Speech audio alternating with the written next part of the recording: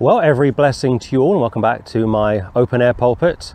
Feels more autumn than summer. Please go to John chapter 15. John chapter 15, and maybe 2 or 3 weeks ago I was doing something that I haven't done in a long time, going back and forth with somebody who was commenting on one of my old videos from 2009 concerning conditional security. And this person wasn't very happy with me because I hadn't dealt with John 15 verses 1, 2, 3, 4, 5, 6, 7, 8 or thereabouts. And I thought, yes, it's a justifiable criticism. I have done John's Gospel maybe 7 or 8 years ago, but this particular video recorded back in 2009, and where have the years gone, didn't cover John chapter 15. So I thought I would come up to the pulpit this morning, although it's a bit blustery, a bit overcast. Nonetheless, I thought I would attempt, Lord willing, to look at John 15 and some other verses. John chapter 15, look at verse 1 please. I am the true vine, and my Father is the husbandman. I am the way, the truth and the life. I am the good shepherd. I am the resurrection and the life. Before Abraham was, I am. And of course Jesus Christ would reveal himself to Moses way back in the book of Exodus. And please join me this coming Sunday when I look at Exodus chapter 27. I am the true vine. So if he was the true vine, I guess we could probably say there are false vines, counterfeit vines, deceptive vines. I am the true vine. What is a vine? A vine is a plant. I am the true plant. This goes back to Matthew chapter 7. A good tree brings forth good fruit. A bad tree brings forth bad fruit. A good tree doesn't bring forth bad fruit. A bad tree doesn't bring forth good fruit. Jesus Christ was a Jewish rabbi. Even unbelieving Jews recognize him as a rabbi. And rabbis were known to speak in riddles, parables. If you think of Samson back in Judges, he would speak in parables. And on one occasion, his wife lost her life due to Samson not revealing directly anyway, or straight away, the meaning to the parable, the riddle. Jesus Christ would speak in riddles, parables, first and foremost to explain deeper truths to his apostles. Later on, he would be speaking to two audiences, those that would receive him, those that would reject him. I am the true vine, I am the true plant, and my Father is the husbandman, Old English for farmer. So you have the Son and the Father, two persons, not two parts. I am the true vine, I am the true plant, and my Father is the husbandman. Every branch in me that beareth not fruit, he taketh away. And every branch that beareth fruit, he purgeth it, that it may bring forth more fruit. It's all about fruit. Galatians chapter 5 speaks about the fruit of the Spirit, and there are 9. And that's the goal of every Christian, to continue to produce more fruit. Never mind the gifts of the Spirit, like speaking in tongues, visions, prophecies. Well, I may discuss that a little later. But when it comes to growing in grace, that's the key. We want to produce more fruit. Go back to, say, 12 months ago, what were you like 12 months ago, or 24 months ago, or 72 months ago? What were you like? Contrast that to how you now. Are you growing? Do you have a hunger for the Word of God? Would you listen to a 35, 45, 50-minute Bible study? Or would you rather watch Christian musicians performing on stages all over the world? Do you have a hunger for the Word? Do you have a hunger for the lost? Ask yourself that question. Every branch in me that beareth not fruit, he, the Father, taketh away. So Jesus Christ is picturing himself here as a plant, as a tree, and we are grafted into him. That's what Romans chapter 11 is all about. And I guess there are probably 5 or 6 parts of the New Testament which continue to cause people problems. And I spent around 90 minutes a few weeks ago looking at the mark of the beast and how saved people during the tribulation will not take the mark of the beast. Those that take the mark of the beast, a literal mark, either in their right hand or in their foreheads, are lost, cannot be redeemed. But those people that take the mark of the beast are enemies of the Lord, unbelievers, unsaved people. Every branch in me that beareth not fruit, he taketh away. And every branch that beareth fruit, he purgeth it, he prunes it, that it may bring forth more fruit. Hebrews says, if you belong to the Lord, you are chastised, you are chastened. If you don't belong to the Lord, or if you go through life without being chastised or whipped about in a spiritual sense, you don't feel the Lord's hand on you like ever, then there's every chance you're not saved whatsoever. But if you are saved, you know what it's like for the Lord to chastise you, to put the fear of God into you. God is a very jealous God. People need to be reminded of this. He's a very jealous God. It's not difficult to understand that. Husbands are jealous over their wives. Wives should be jealous over their husbands. Christ is jealous over the church. Every branch in me that beareth not fruit, he taketh away. So why isn't this tree bearing fruit? Well, there's one or two reasons. If it's a bad tree, it can't bring forth good fruit, demonstrating that such a tree is a dead tree. And if a Christian doesn't bring forth good fruit ever, has never brought forth fruit ever, then just perhaps they're not saved. Every branch in me that beareth not fruit, he taketh away. And every branch that beareth fruit, he purgeth it, that it may bring forth more fruit. Also, it is possible, and if you think of other parts of the New Testament, you have Christians who don't have a deep relationship with the Lord, don't mature. They very rarely ever get out of Matthew, Mark, Luke and John. Most Christians are very interested in the Gospels, the book of Acts and Hebrews. Nothing wrong with those books, of course, but the real mature Bible-believing Christian will master Romans, Colossians and Ephesians. Scripture with scripture, of course. Look at verse 3. Now ye are clean through the word which I have spoken unto you. He that heareth, or he that believeth on him that sent me, John 5:24, and believeth, has passed from death unto life, won't come into any condemnation. And John 5:24, just to make sure I've quoted that correctly. Sometimes, if you're not careful, you can misquote a passage. Verily, verily, I say unto you, he that heareth my word, and believeth on him that sent me, hath everlasting life, and shall not come into condemnation, but is passed from death unto life. So yes, slightly misquoted it, my apologies, but he would preach the word. Faith comes by hearing, and hearing by the word of God. They would hear the word preached, they would receive it, and if they would receive it, they were saved. Now ye are clean through the word which I have spoken unto you. Who's present? The apostles. The apostles were Jews. Jesus Christ was a Jewish rabbi, speaking in metaphors, riddles, parables, many times, like I say, because you had unbelieving Israel, never far away. And later on he would explain, he would expound the deeper meaning to these verses. Now ye are clean through the word which I have spoken unto you. You're already saved. And also, the apostles were saved by believing. John 5:24, Ephesians 2:10. If you come across somebody who doesn't like the idea of a sinner being saved by faith in Christ alone, you've got a problem. I remember some years ago listening to an old sermon from Leonard Ravenhill. And old Ravenhill was a British preacher from Leeds, went to America in the 1970s, made his money in America, never left America, of course.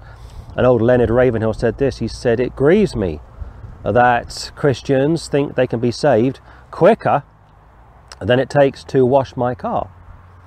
And I thought, what a stupid statement to make. You can be saved within 5 seconds, 4 seconds, 3 seconds. The Philippian jailer, Acts 16, and last week we looked at that, got saved within moments of hearing the gospel. The Ethiopian eunuch, Acts chapter 8, got saved within moments of Philip's witness to him. Both gentlemen were baptized straight away, and yet churches today, for the most part, are in no rush to baptize anybody.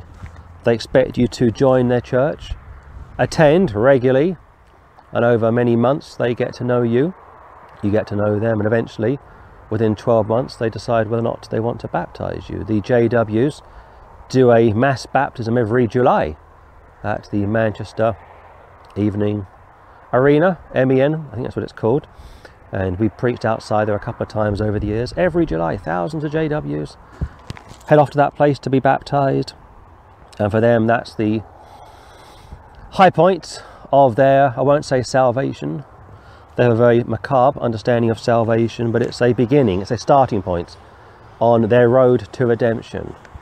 And of course they think they are saved by their works. Now ye are clean, now you are saved through the word, John 5:24, which I have spoken unto you. It could be that around this time there were divisions in the camp of the apostles, and it was imperative for them to produce more fruit, and I'll explain that in a few moments. Abide in me, verse 4, and I in you. As the branch cannot bear fruit of itself, except it abide in the vine, no more can ye, except ye abide in me. Abide in me. It's like this. You have a relationship with your husband, you have a relationship with your wife. You say to your wife in the morning, you look very pretty, you look very beautiful. You say to your husband, you look very handsome. You compliment your spouse. You compliment your children. Your children compliment you. You wake up in the morning, you say, good morning, Lord. Please fill me with your spirits. Before you go to sleep, you say, Lord, please forgive me of my sins and iniquities. And you remember those sins that you've done throughout the day. You confess those sins that you've committed throughout the day. And if you can't remember which sins you have committed, ask the Lord to remind you, and he will remind you straight away. Abide in me, and I in you. As the branch, there's that term again, branch. As the branch cannot bear fruits of itself, because it depends on the roots, of course, except it abide in the vine and the plant, no more can ye, except ye abide in me. Standing in state. And many Christians don't understand standing in state. Many Christians don't really understand the book of Romans, like propitiation, justification, redemption, sanctification, glorification, adoption. It is pitiful if you speak to your average Christian and ask such a person to explain any word that ends with an I-O-N, especially justification. For the most part, they can't do it. They look at you with a blank expression. Abide in me. Concerning your state, of course. Walk with me. Don't walk alone. Abide in me. Walk with me. And I in you. As the branch cannot bear fruits of itself, except it abide in the vine, no more can ye, except ye abide in me. Standing in state. Very briefly, if you don't know what it means this, that the moment you got saved, your standing in the eyes of the Lord was sinless perfection. You've got Jesus Christ's righteousness.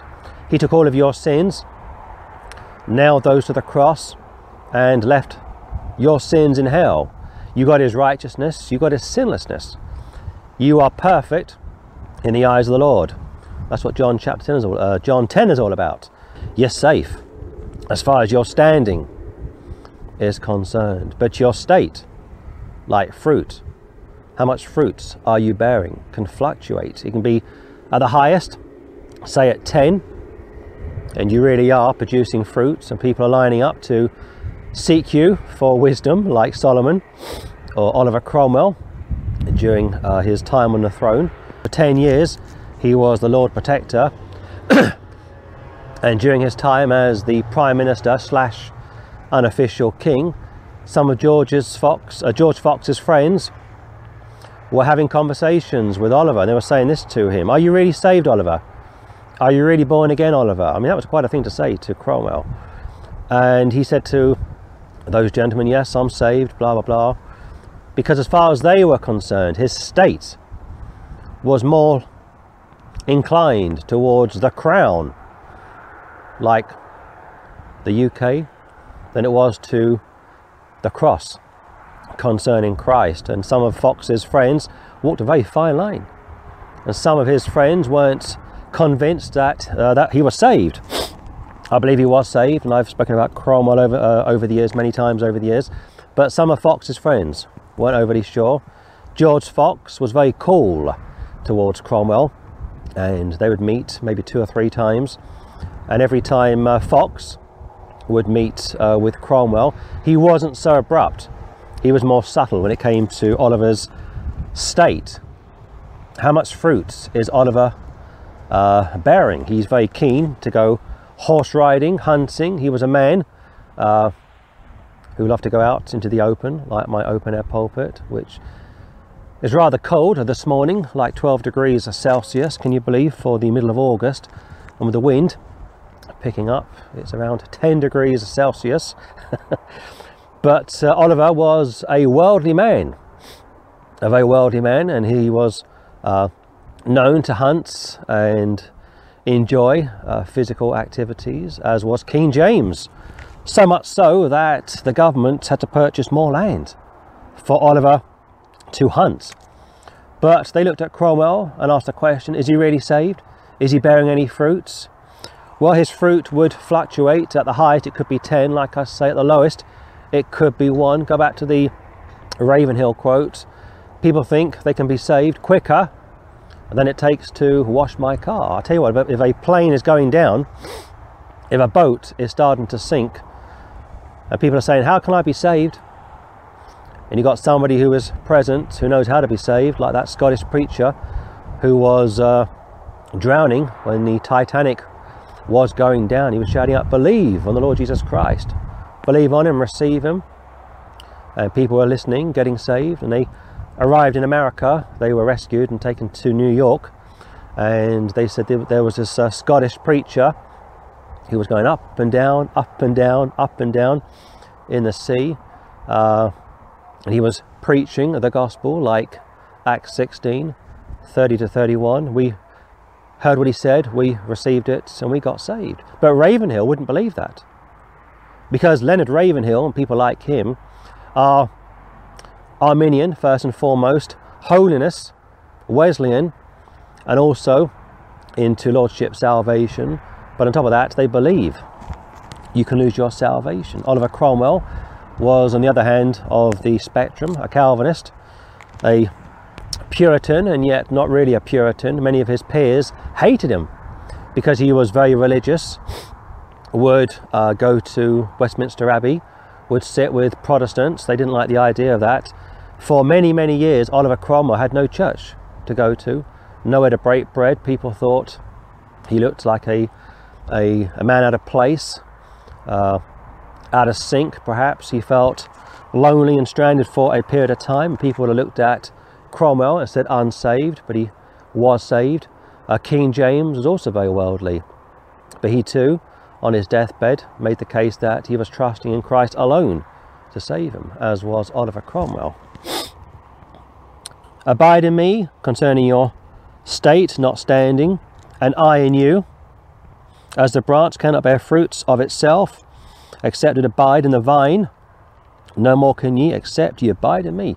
If you want to grow, you need to read the Bible each and every day. If you want to grow, you need to pray each and every day. If you want to become more bold or bolder, more confident, you need to witness each and every day. Open your mouth, speak to people. If you can't speak to people, if you are housebound, go online. Witness through the internet. I remember listening to a story not long ago of a disabled woman somewhere in the Middle East, I think it was, got saved. It's always wonderful when people get saved on the other side of the world. And this woman was heavily disabled, but she taught herself how to access the internet. And The way she would access the internet wouldn't be with her hands, it was with her mouth.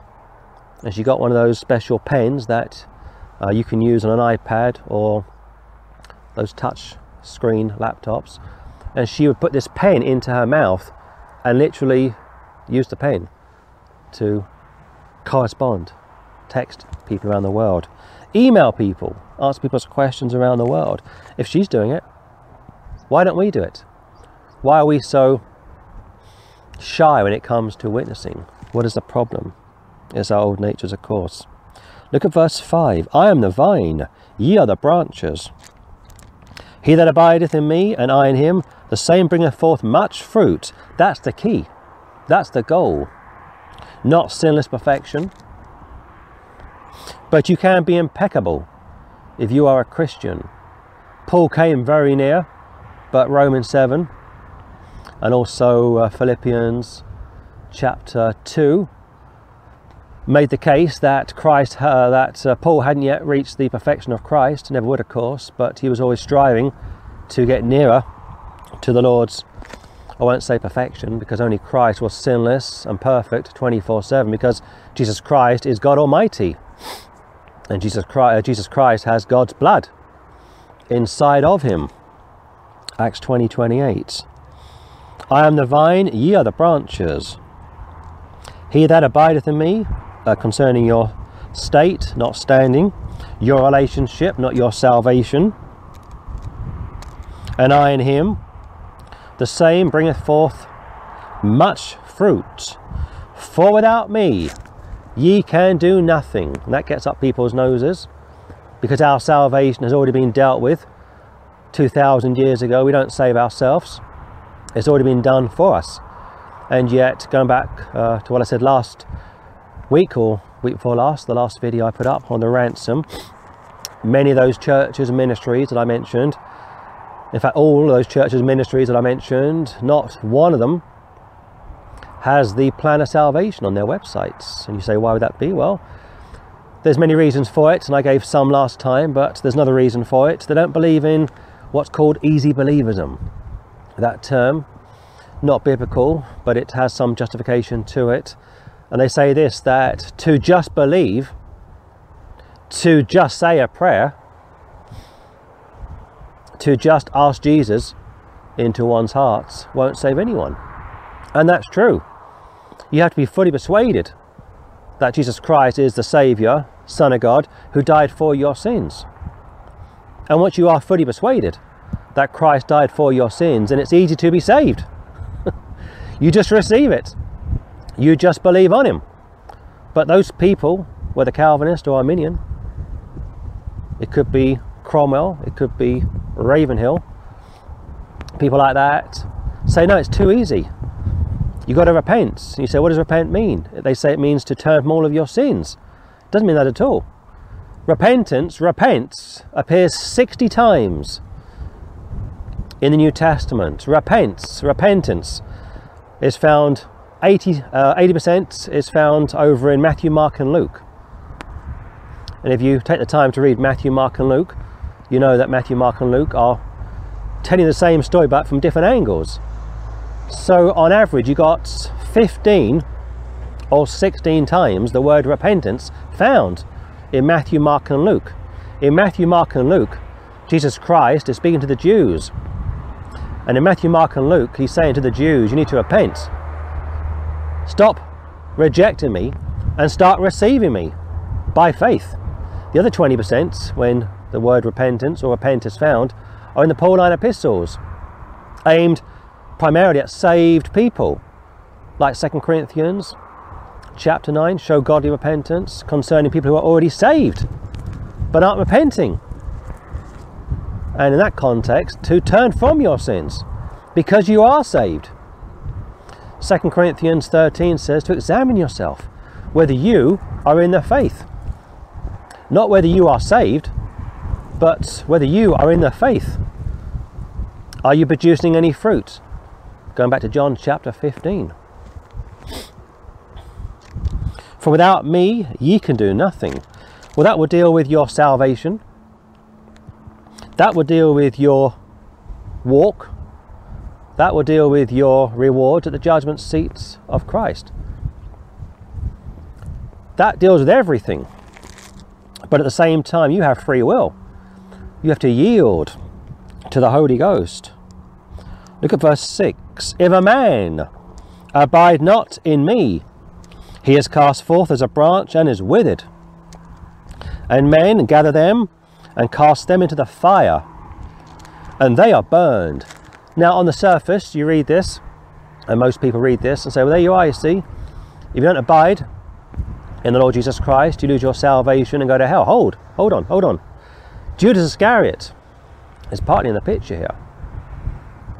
We are back in the time of the Gospels. The Lord hasn't yet died. The Lord is on the earth, preaching to his apostles. It would say elsewhere how many did not believe on him. Matthew 28. It wasn't just Judas who was murmuring and causing divisions. There were others who weren't always sure as to the true meaning of the ministry of the Lord. There were weak brothers. It wasn't just Judas Iscariot. If a man abide not in me. Now, if it's in reference to one's state, okay, read on. He is cast forth as a branch, broken off as a branch, and is withered. He dries up.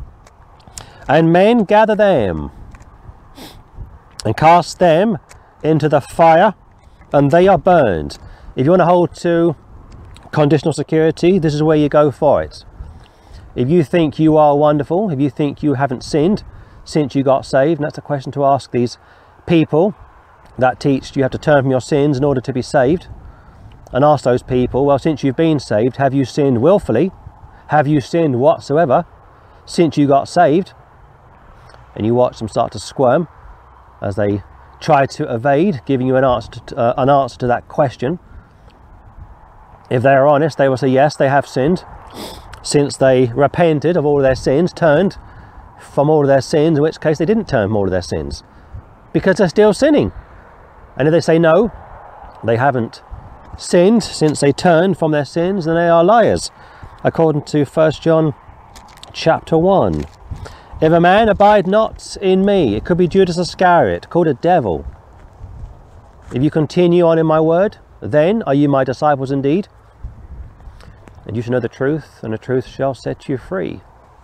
There's two meanings to this. If a man abide not in me, if it's in reference to one's standing, then it's possible to stop abiding in him, which means you have the power that God has, because only God could put you into God. If you can bust out of God, if you can break out of the Lord Jesus Christ, then you are God. It can't mean that. If a man abide not in me, doesn't walk with me, John 6:6, many of his disciples walked no more with him. Never saved to begin with, of course. If a man abide not in me, he is cast forth as a branch, and is withered, and men gather them, and cast them into the fire, and they are burned. Keep your hand there, and go to Matthew chapter 13. There are, like I say, probably 5 or 6 verses, or parts of the New Testament, which, on the surface, give a very clear impression that somebody can lose their salvation. I don't believe that, and I made the case, like I say, concerning the mark of the beast, how only enemies, goats, tares, would take the mark of the beast and go to hell forever.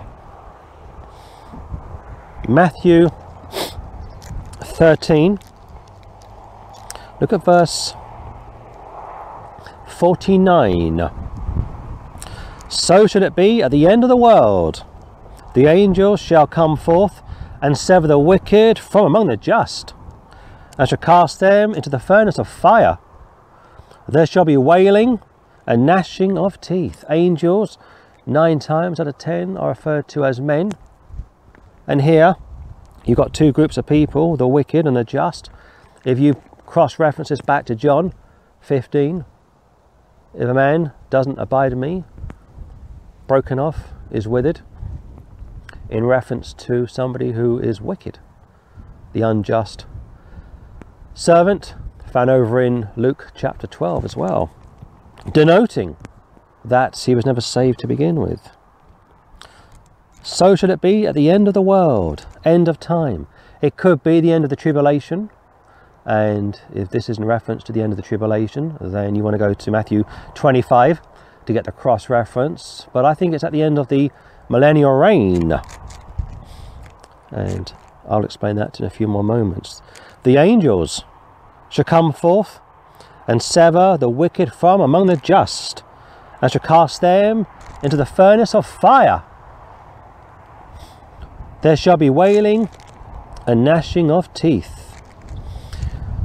It could be end of the tribulation, like I say, and if it's end of the tribulation, Matthew 25 is where you want to go, but I believe it's the end of the millennial reign, because verse 44 speaks about the kingdom of heaven, 45 kingdom of heaven, 47 kingdom of heaven.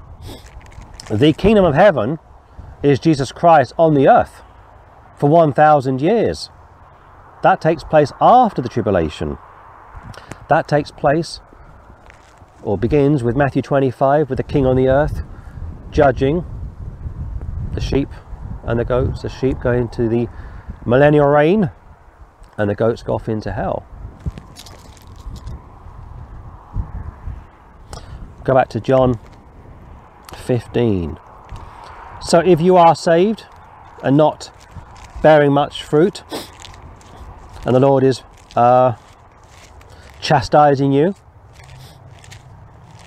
disciplining you, and you are rebellious, not repenting, then he may put you on your sickbed. Many Christians outwardly appear to be very healthy, but inwardly they are a mess.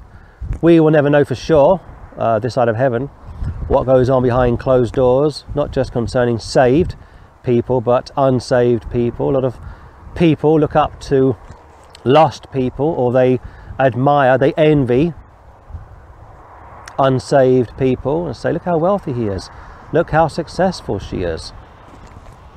But of course, behind closed doors, who knows what is going on? Go back to verse 1. I am the true vine, which means there is a false vine, a counterfeit vine, a counterfeit Jesus, a counterfeit Bible, a counterfeit spirits, a counterfeit gospel. And my Father, God the Father, is the husbandman. He's the farmer. The farmer is the father, the plant is a son. Every branch in me that beareth not fruit, he taketh away. Not straight away. He will give you time to repent if you are saved. He will give you time to get back into fellowship with him. But if you resist the Lord's pruning, if you will, if you resist his chastising, then of course there is a sin unto death. And every branch that beareth fruit, he purgeth it, that it may bring forth more fruit. Bring forth fruit. People can see the Father living inside of you. You have good works, and the more you do, the more you honour him, the more you please him. Now ye are clean, now you are saved through the word which I have spoken unto you. No works, no baptism. Also, like I say, repentance is found 60 times in the New Testament. 80% of the times, or 80% of when the word repent is found, is Matthew, Mark, Luke. The other 20% is found in the Pauline epistles. But the word believe, the word belief, is found 241 times. The word blood, like the precious blood of the Lord Jesus Christ, is found 94 times.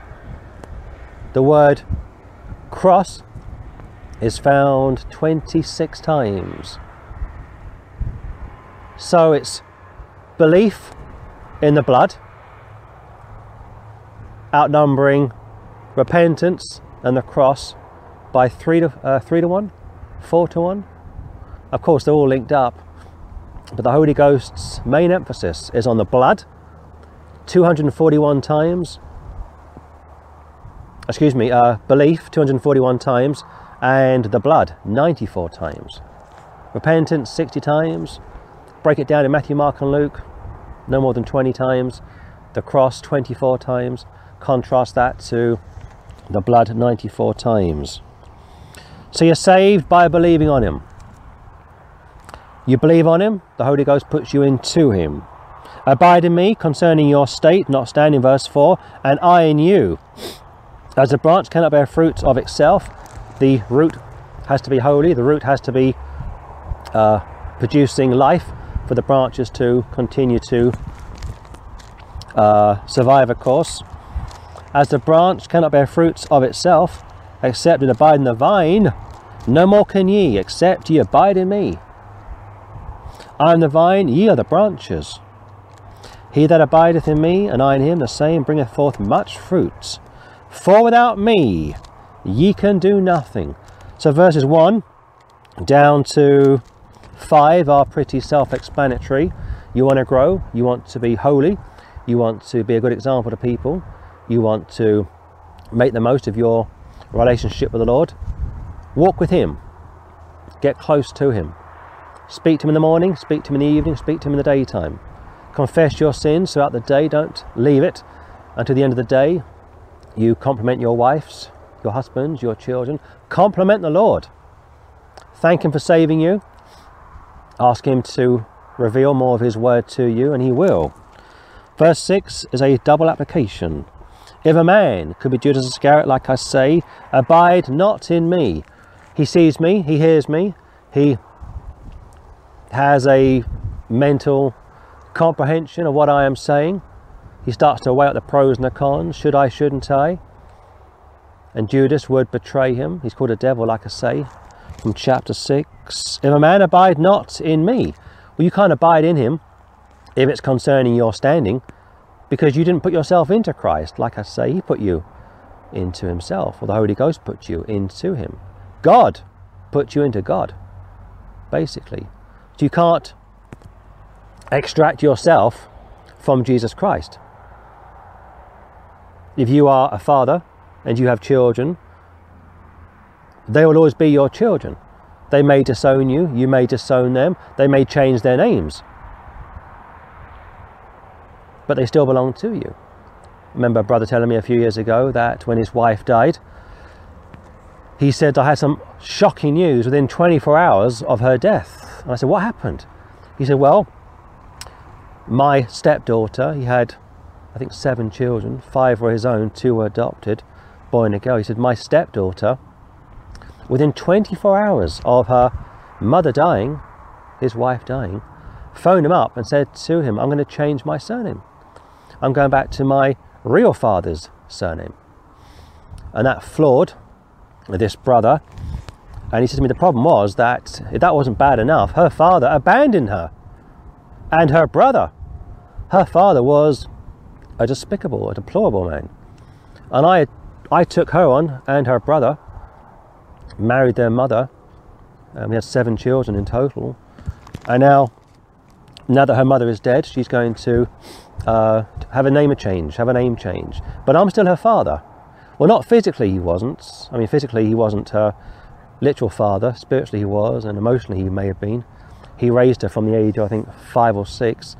But the point is, her biological father, as bad as he was, as wicked as he was still her father.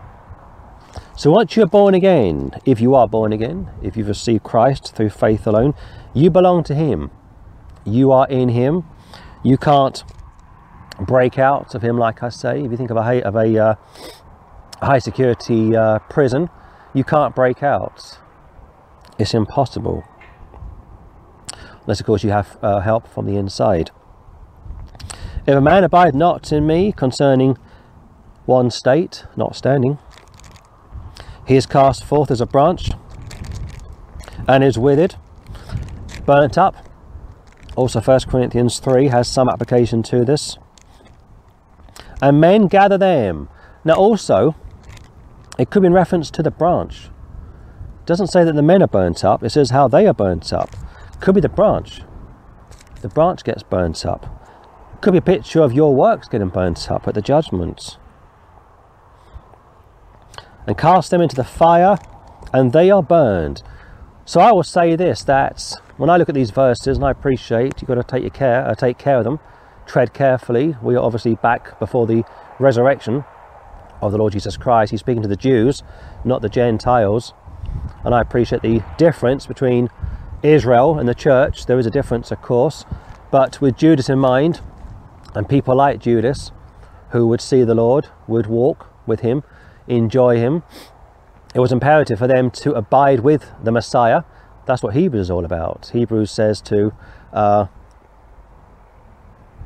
stay with the Saviour, basically. Don't go back to Judaism. If you go back to Judaism, you are lost, because you can't be saved any other way. 7. If ye abide in me, and my words abide in you, ye shall ask what ye will, and it shall be done unto you. Herein is my Father glorified, that ye bear much fruit. So shall ye be my disciples. And that last word, disciples, makes all of the difference concerning your sanctification, your relationship with the Lord, what you do after you are saved. Once you are born again, you are a disciple, obviously, but are you a good disciple? Are you a bad disciple? Do you stand out amongst your peers, or do you continue to fail? Do you continue to produce very little fruit? Keep your hand there and go to Luke chapter 15. So standing in states, if it's in reference to one's standing, then you're safe. Christ keeps you safe. You may be broken off prematurely. You may arrive at the judgment prematurely. Also keep this in mind that no analogy is foolproof. You've got to be careful if you build a doctrine on a parable, on figurative language. If you can, take a clear doctrinal passage and get your theology from that. But of course there are meanings to why the Lord would speak, or there are meanings to what he said, and you have to really drill into what he is saying to try and comprehend the deeper meaning. Luke chapter 15. Luke chapter 15. Look at verse 4, please. What man of you, having 100 sheep, if he lose one of them, doth not leave the 99 in the wilderness, and go after that which is lost until he find it? If you are a saved person, you are called a sheep. A sheep is very docile, has a low IQ, is very vulnerable, is easily spooked. And that's why you are referred to as a sheep, because without me you can do nothing. And when he hath found it, he layeth it on his shoulders rejoicing. And when he cometh home, he calleth together his friends and neighbours, saying unto them, Rejoice with me, for I have found my sheep, which was lost. My sheep. I lay down my life for my sheep. I say unto you that likewise joy shall be in heaven over one sinner that repenteth more than over 99 just persons which need no repentance. Self-righteous. And here way back in the Gospels, Jesus, a Jewish rabbi, speaking to the Jews before Abraham was, I am he. You better believe that I am. They wouldn't receive him. We know who he is. We know his parents. We know his mother and father.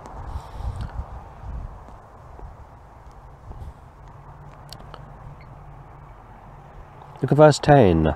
Likewise, I say unto you, there is joy in the presence of the angels of God over one sinner that repenteth, has a change of mind, is fully persuaded that Jesus Christ is the Son of God, the one true God. But did you notice the context here? From verse 4, if he lose one of them, doth not he leave the 99 in the wilderness and go after that which is lost? He goes looking for the sheep. The sheep is a docile creature, like I say. If a sheep gets lost, it's down to the shepherd to go and look for the sheep. Our salvation has always been dependent on the Lord Jesus Christ.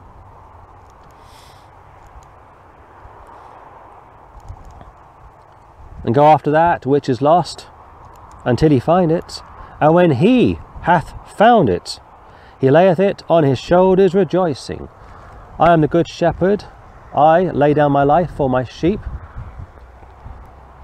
And when he cometh home, he calleth together his friends and neighbours, saying unto them, rejoice with me, for I have found. I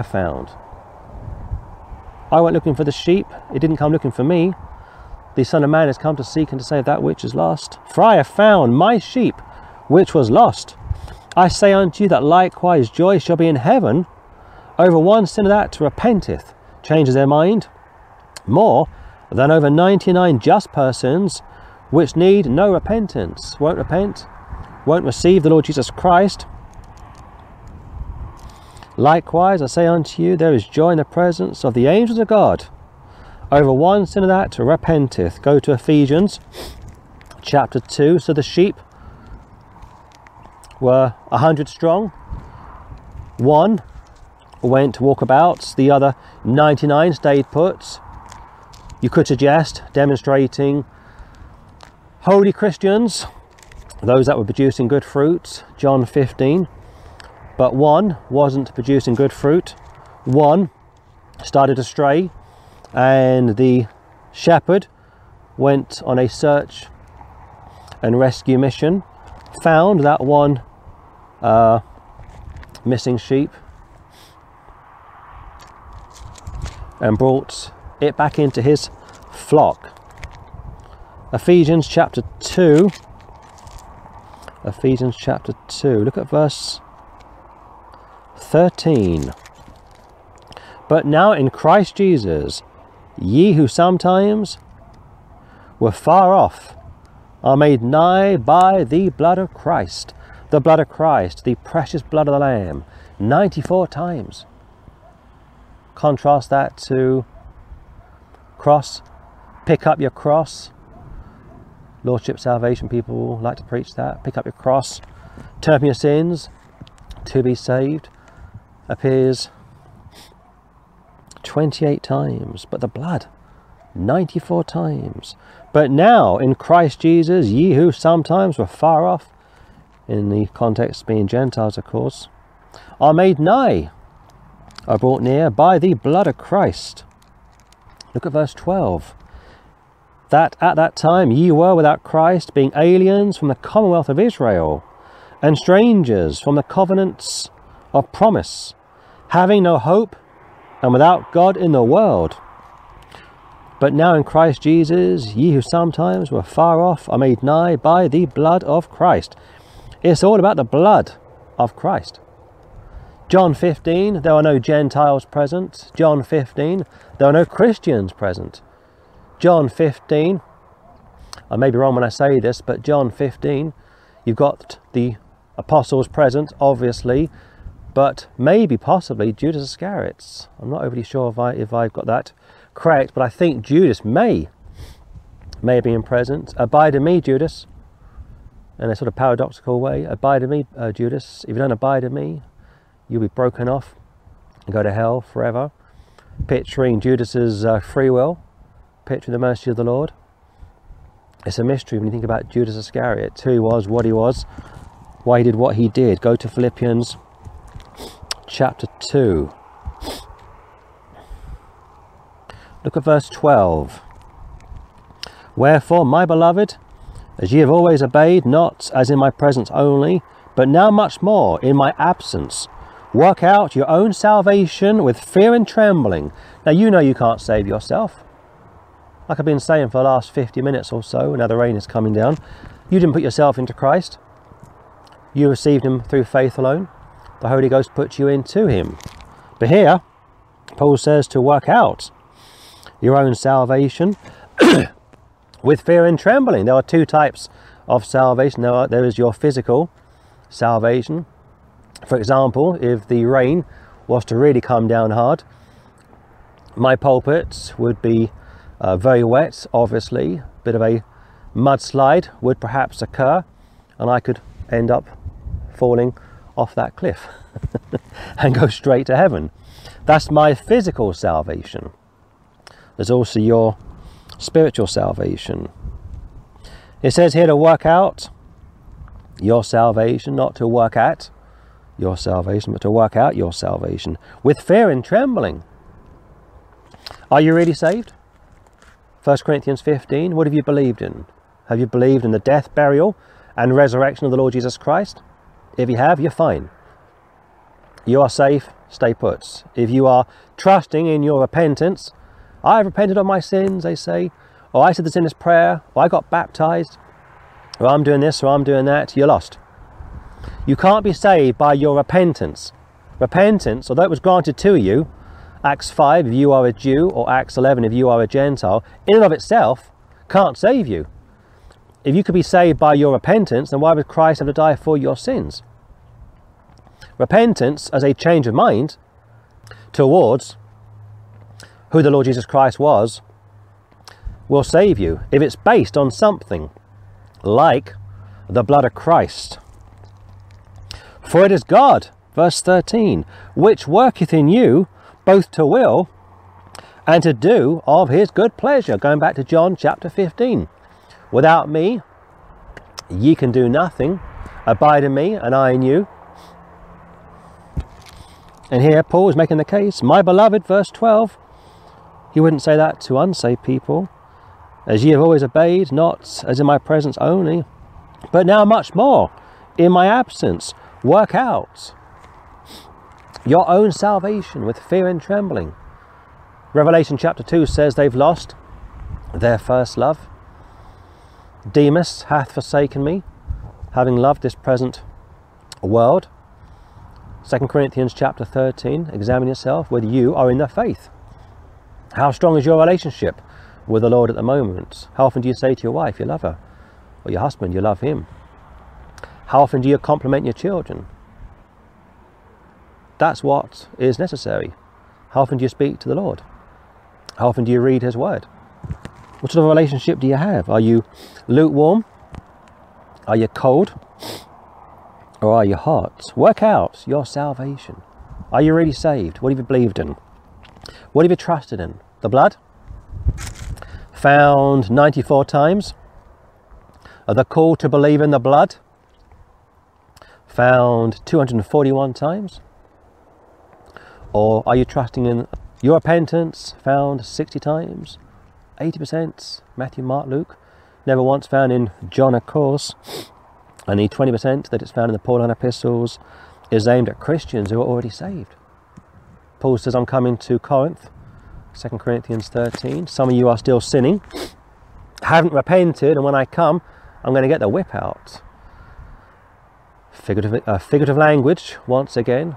Paul would use figurative language in that term, get the whip out. I'm just emphasizing that. That's not what he would say, but basically he was saying when I come, there's going to be trouble if you haven't already repented. For it is God which worketh in you both to will and to do of his good pleasure. Go to 1 Timothy chapter 6.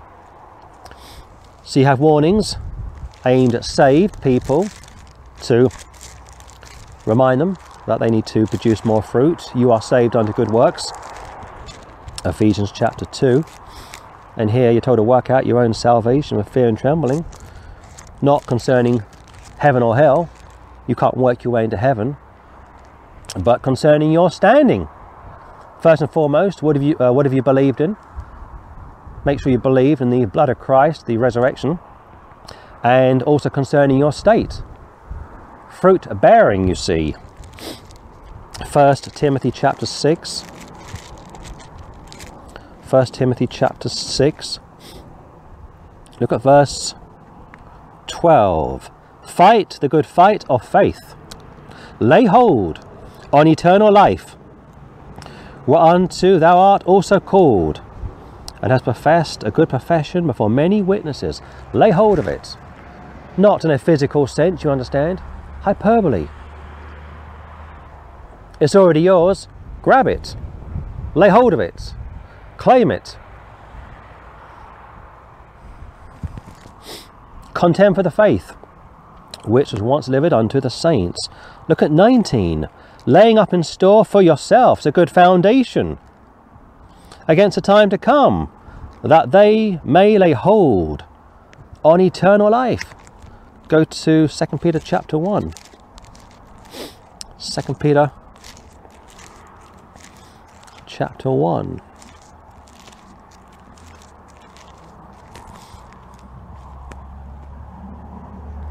Look at verse 10. Wherefore the rather, brethren, brothers, give diligence to make your calling and election sure. For if you do these things, you shall never fall. For so an entrance shall be ministered unto you abundantly into the everlasting kingdom of our Lord and Saviour, Jesus Christ. All about him. Without me, ye can do nothing. Make your calling and election sure. Calling could be concerning one's service. What's my gift in the church? Am I called to be a preacher, a teacher, an evangelist, a soul winner? Am I called to be a prayer warrior? What is my gift? We've all got gifts, of course. Also, have I been called? Am I saved? What have I been chosen for? What does the Lord want me to do? Election deals with your being conformed to the image of God. But nobody was elected until they stood for election. Again, think of the political analogy. You have a couple of candidates step forward, one on the left, one on the right. They want the keys to, it could be Downing Street or the White House, and the public get to decide which one they want. It's a slightly different system in the UK, but you know what I mean when I say that. Two people put themselves forward, an election takes place, but it only takes place once two people have put themselves forward. Jesus Christ calls all men everywhere to repent. Acts 17, those that repent. Acts 5, Acts 11, those that appropriate the atonement are saved. And then they are elected to be conformed to the image of God's Son. Wherefore the rather, brethren, give diligence to make your calling and election sure. Very reminiscent to the book of Hebrews. For if you do these things, you shall never fall. For so an entrance shall be ministered unto you abundantly into the everlasting kingdom of our Lord and Saviour Jesus Christ. For here and now we are in the kingdom of God. One day we will see Jesus Christ on the earth. We will rule and reign with him. The kingdom of God and kingdom of heaven will be ruling simultaneously. We will see it, witness it. It'll be a great blessing. But here Peter is building on Paul's warnings, and also the Lord Jesus Christ's from John 15, to abide in him, make your calling and election sure, work out your own salvation with fear and trembling, for it is God that worketh in you. Abide in me and I in you, as the branch cannot bear fruit of itself, abide in me, so on and so forth. If a sheep goes walkabouts, Luke 15, picturing a saved person, the shepherd goes after the sheep, picturing a saved person. The 99 are safe, like I say, grazing, enjoying themselves, even on a very cold day like today. And the wandering sheep is found by the Messiah, because the Messiah came the first time to call the sheep. He finds that missing sheep, scoops it up, puts it on his shoulder, picturing security, of course. John 10, book of Isaiah, you're safe in the Father's hand, double security, and the wandering sheep, like I say, is brought back into the fold. So the emphasis, as far as one's standing is concerned, is a done deal. As far as one's standing is concerned, we are safe in the beloved. But as far as one's state is concerned, like the wandering sheep, it's a different ball game. If a saved person starts to backslide, the shepherd will go after that person and bring that person back to him. If that person persists in not repenting, then of course that results in the sin unto death. Men gather such people, could be pictures of an angel, burn up such a person, not their souls, but their works. 1 Corinthians chapter 3. They're still saved based on what Christ has done for them. But the problem goes back to not just standing in state, but easy believism versus hard believism. There are two sides to the coin, you see. On the one hand, you have people who say, well, it's not acceptable just to teach faith in Christ alone. And as far as I'm concerned, if you don't believe in that, you are accursed. And that crowd turn around and say you have to teach repentance, meaning turning from sins in order to be saved. And like I said last week, a compulsory changed life to demonstrate a turning from sins. That is called hard believism. It's easy to be saved, but it's hard to be a disciple. And such people get so confused over hard believism, easy believism. There is justification for that term, easy believism, and I've spoken against it over the years. If you are trusting in a prayer to save you, or trusting in asking Jesus into your heart to save you, or trusting in a general appreciation of the Lord Jesus Christ, that won't save you. And if you make salvation hard and say that you have to do all those things in order to be saved, that won't save you. Two wrongs don't make a right. But if you are fully persuaded that Jesus Christ has died for your sins, shed his precious blood for you, was buried, and after 3 days raised up from the dead, if you believe that, if you trust in that, you are saved. And proof that Christ was received up into heaven would be his resurrection, obviously, his ascension. And you think of Leviticus chapter 1, parts of the sacrifice of the animal would involve fire. And that fire was found over in Luke 17 and Matthew 28, demonstrating and reaffirming the wonderful proof that the Father has saved those that will receive Christ, going back to how the atonement is sufficient for all, but only efficacious for those that receive it appropriately. Go back to John chapter 15. So I know this video has been probably a little long coming, and hopefully this morning you've got some help with such verses. But go back to John 15:1 last time, and verse 6. If a man, if a woman, if somebody abides not in me, has to be in reference to one's state, not standing. He or she is cast forth as a branch and is withered. And yet, if you want to interpret this to be in reference to one standing, then you're going to have to go to all the other verses which are found in the New Testament and basically overthrow them. Romans 8 says we are safe. Nothing can separate us from the love of God which is in Christ Jesus our Lord. If a man abide not in me, he is cast forth as a branch and is withered. Pretty self-explanatory. And men, gather them into the fire. I think it's more in reference to Matthew 13, the wicked from the just. And they, the men, are burned. Picturing that they were never saved to begin with. That's the only way to really exegete such a passage. It's an analogy, obviously, but it's clear, isn't it? It's clear that there are people who think they are saved. Matthew 7:21 to 23. 3 times they boast about the Lord's, or they boast about their works concerning the Lord, prophecy, casting out devils, wonderful works, they would say. And he says, I never knew you, depart from me, you workers of iniquity. Go back to Matthew 13, Matthew chapter 13.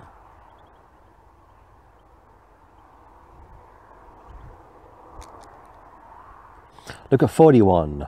The Son of Man shall send forth his angels, and they shall gather out of his kingdom all things that offend, and them which do iniquity, 1,000-year reign it has to be, and shall cast them into a furnace of fire. There shall be wailing and gnashing of teeth, never saved to begin with. 40. As therefore the tares are gathered and burned in the fire, so should it be in the end of this world, end of time.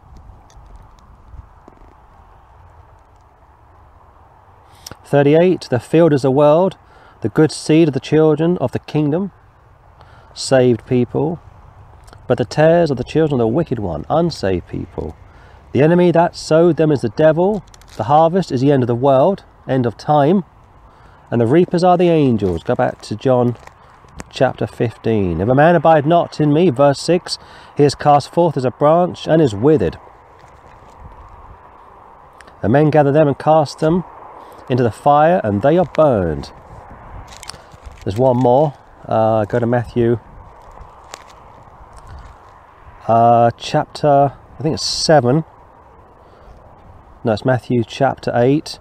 Matthew chapter 8. Look at verse 10.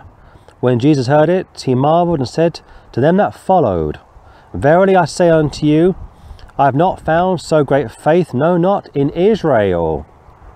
And I say unto you that many shall come from the east and west, and shall sit down with Abraham and Isaac and Jacob in the kingdom of heaven. 1,000-year reign. But the children of the kingdom, like unbelieving Jews, because the kingdom was first and foremost given to the Jews, the promises and covenants were given to the children of Israel. But the children of the kingdom, unbelieving Jews, like John 15:6, but the children of the kingdom shall be cast out into outer darkness. There shall be weeping and gnashing of teeth.